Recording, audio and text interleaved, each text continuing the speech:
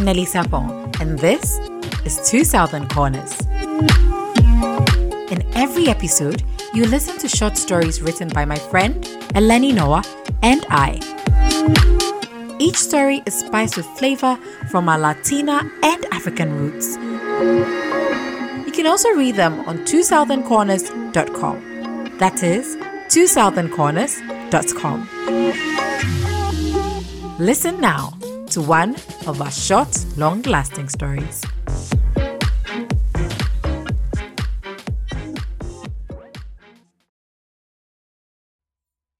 A Letter from an African to the African American, written by Nelly Sapon. I wept as you spoke.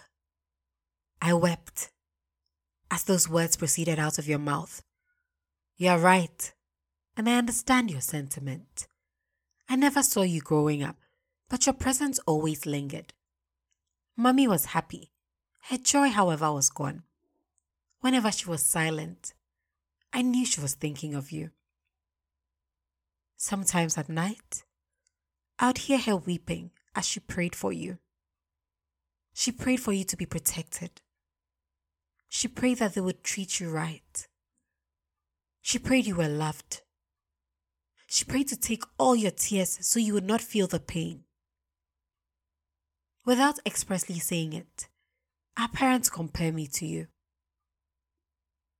They wonder what could have been if you were still here.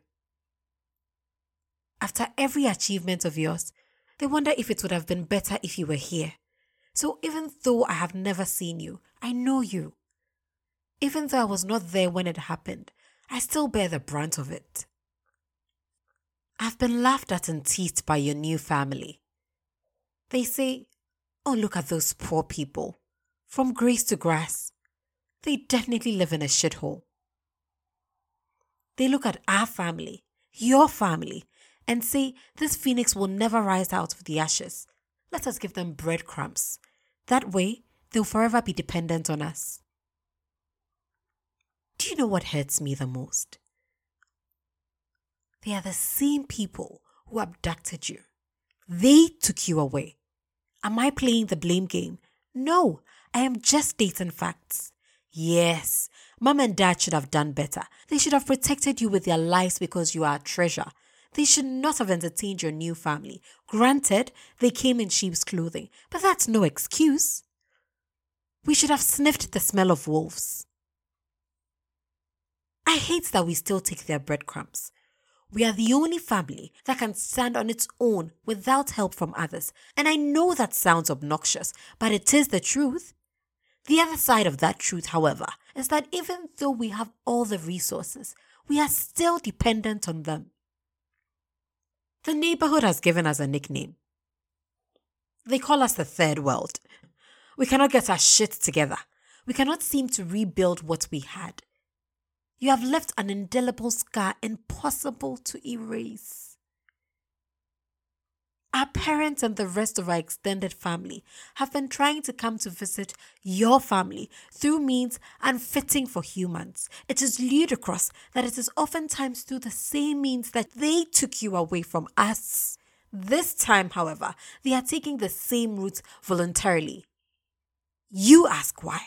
We ask why. They ask why. We all don't seem to know the answer, but know for sure that there is more to it than meets the eye. Isn't it interesting that even though we have the same biological parents, I do not know what to call you. You look just like me. That melanin cannot be mistaken for anything else. Our features are so similar. I feel it when you smile. Your winks are my winks. At least that's how it feels. Even the way you dance reveals your ancestry. You dance to the rhythm of the beat. Only we can do that effortlessly. We are connected. Even if you refuse to admit it, there's something about me that draws you to me and vice versa. I do not need a 23andMe kit to know we have the same roots. But I'm lost as to what to call you. Sibling? Friend? Or stranger? I've not recovered from it. and neither have you. I'm engulfed by brokenness. Something is missing. Something I lost.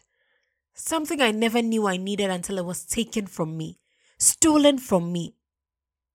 I think about you, you know. I wonder why it happened. How could we allow this to happen? What was my quota? Did I do this to you? Did I allow this to be done to you? My own brother, my own sister, my own family? What could I have done differently? Could we have changed the narrative? Let me be honest with you. Sometimes I get mad at you for allowing yourself to be taken. I get mad at our parents because they did not fight harder. Why didn't they devise a plan and follow you? Why had they, whether subtly or in a grandiose manner, contributed to giving you away? But above all that, I get mad at myself the most. Why was I not taken? I have asked myself this question more times than I'm willing to admit. I know it is a silly question. You're probably wondering, how dare you ask that? Do you know what we had to go through? Do you know what we saw? Do you know the PTSD that runs through our veins? Do you know the tears we have shed? The lynching, the disgrace, the shame, the assault? Do you know what it means to be descendants of enslaved men and women? Do you know what it means to be arranged like sardines under a ship with no breathing space? Do you know what it feels like to be placed in dungeons where you poop, pee, and have your period all in the same room? Do you know what it feels like not to see the light of day? Do you know? Do you know what it feels like to be pitched against each other? Do you have any idea what it means to be disgusted by the color of your skin because of what it connotes to others? Do you know what it means for your future to be cut out for you from day one because the system was not created with you in mind? Do you know what it means not to be represented, for your lips, nose, hair, and skin color to be a recipe for unwarranted jokes? I wish I could say I know how it all feels. But no, I cannot. I cannot imagine your predicaments because I have not been in your shoes. They took your name. They took your identity. They took your language. They took your belongingness. And I know I'll never understand what you went through. I cannot begin to fathom what you go through on a daily basis. I cannot put myself in your shoes. I can tell you, however, that being in my shoes is not a field trip either. This is no Wakanda. Something was taken from me too. My vibranium, a part of me. You. Losing you has caused a hole in the center of our hearts that nothing can seem to fill. No matter how hard we try, and trust me, we have. We cannot go back to what and who we used to be before your new family took you. We can go back and forth on who suffers the most and who has been through the most pain. But this is not the oppression Olympics. How will that help us to heal and connect again? We both know you need to find your roots and be firmly attached to the soil. And I need to find my branches in order to flourish. We cannot do one without the other.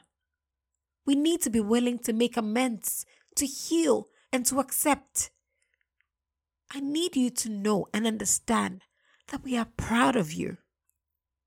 You have been through a lot, but you keep pulling through. I know you want nothing to do with me. I heard you say the other day, do not call me African American. I am Black American. I've got nothing to do with Africa. I've never been there. I've never eaten their meals. I do not know the culture. There's nothing that makes me half African. I wept as you spoke. I wept as those words proceeded out of your mouth. You are right, and I understand you. There's nothing I can say that will appease you. But I am sorry. I truly am. I wish this had never happened. I wish we had remained as we were, our own culture, our own names, our own traditions, our own way of life. I wish we were basking in our own perfect imperfections. But I also know it is what it is. How can we bridge the gap that has been created over a period of 400 years? I believe it starts when we both open our arms wide. Come back home and claim your birthright. You do not have to stay, but just come and connect to your roots. I know all your emotions will come running back to you. The sadness, the hate, the anguish, the anxiety. And when it does surface, feel it all. Do not try to stop it. Feel it all. Take it all in and release it. I'll be right here, standing by your side. You have shoulders to cry on now. Shoulders that look like yours. Shoulders that are willing to carry the weight. Willing to admit their wrongs. Willing to accept you just as you are. Everyone grieves differently. If you're ready to let it go, so am I. If you're not ready, that's okay. I'm still here, ready and willing to listen to you. My doors will always be wide open. You are and will always be one of us.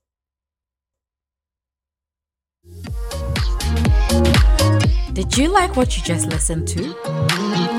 Then subscribe to our newsletter on twosoutherncorners.com to be the first one to receive a new story every week.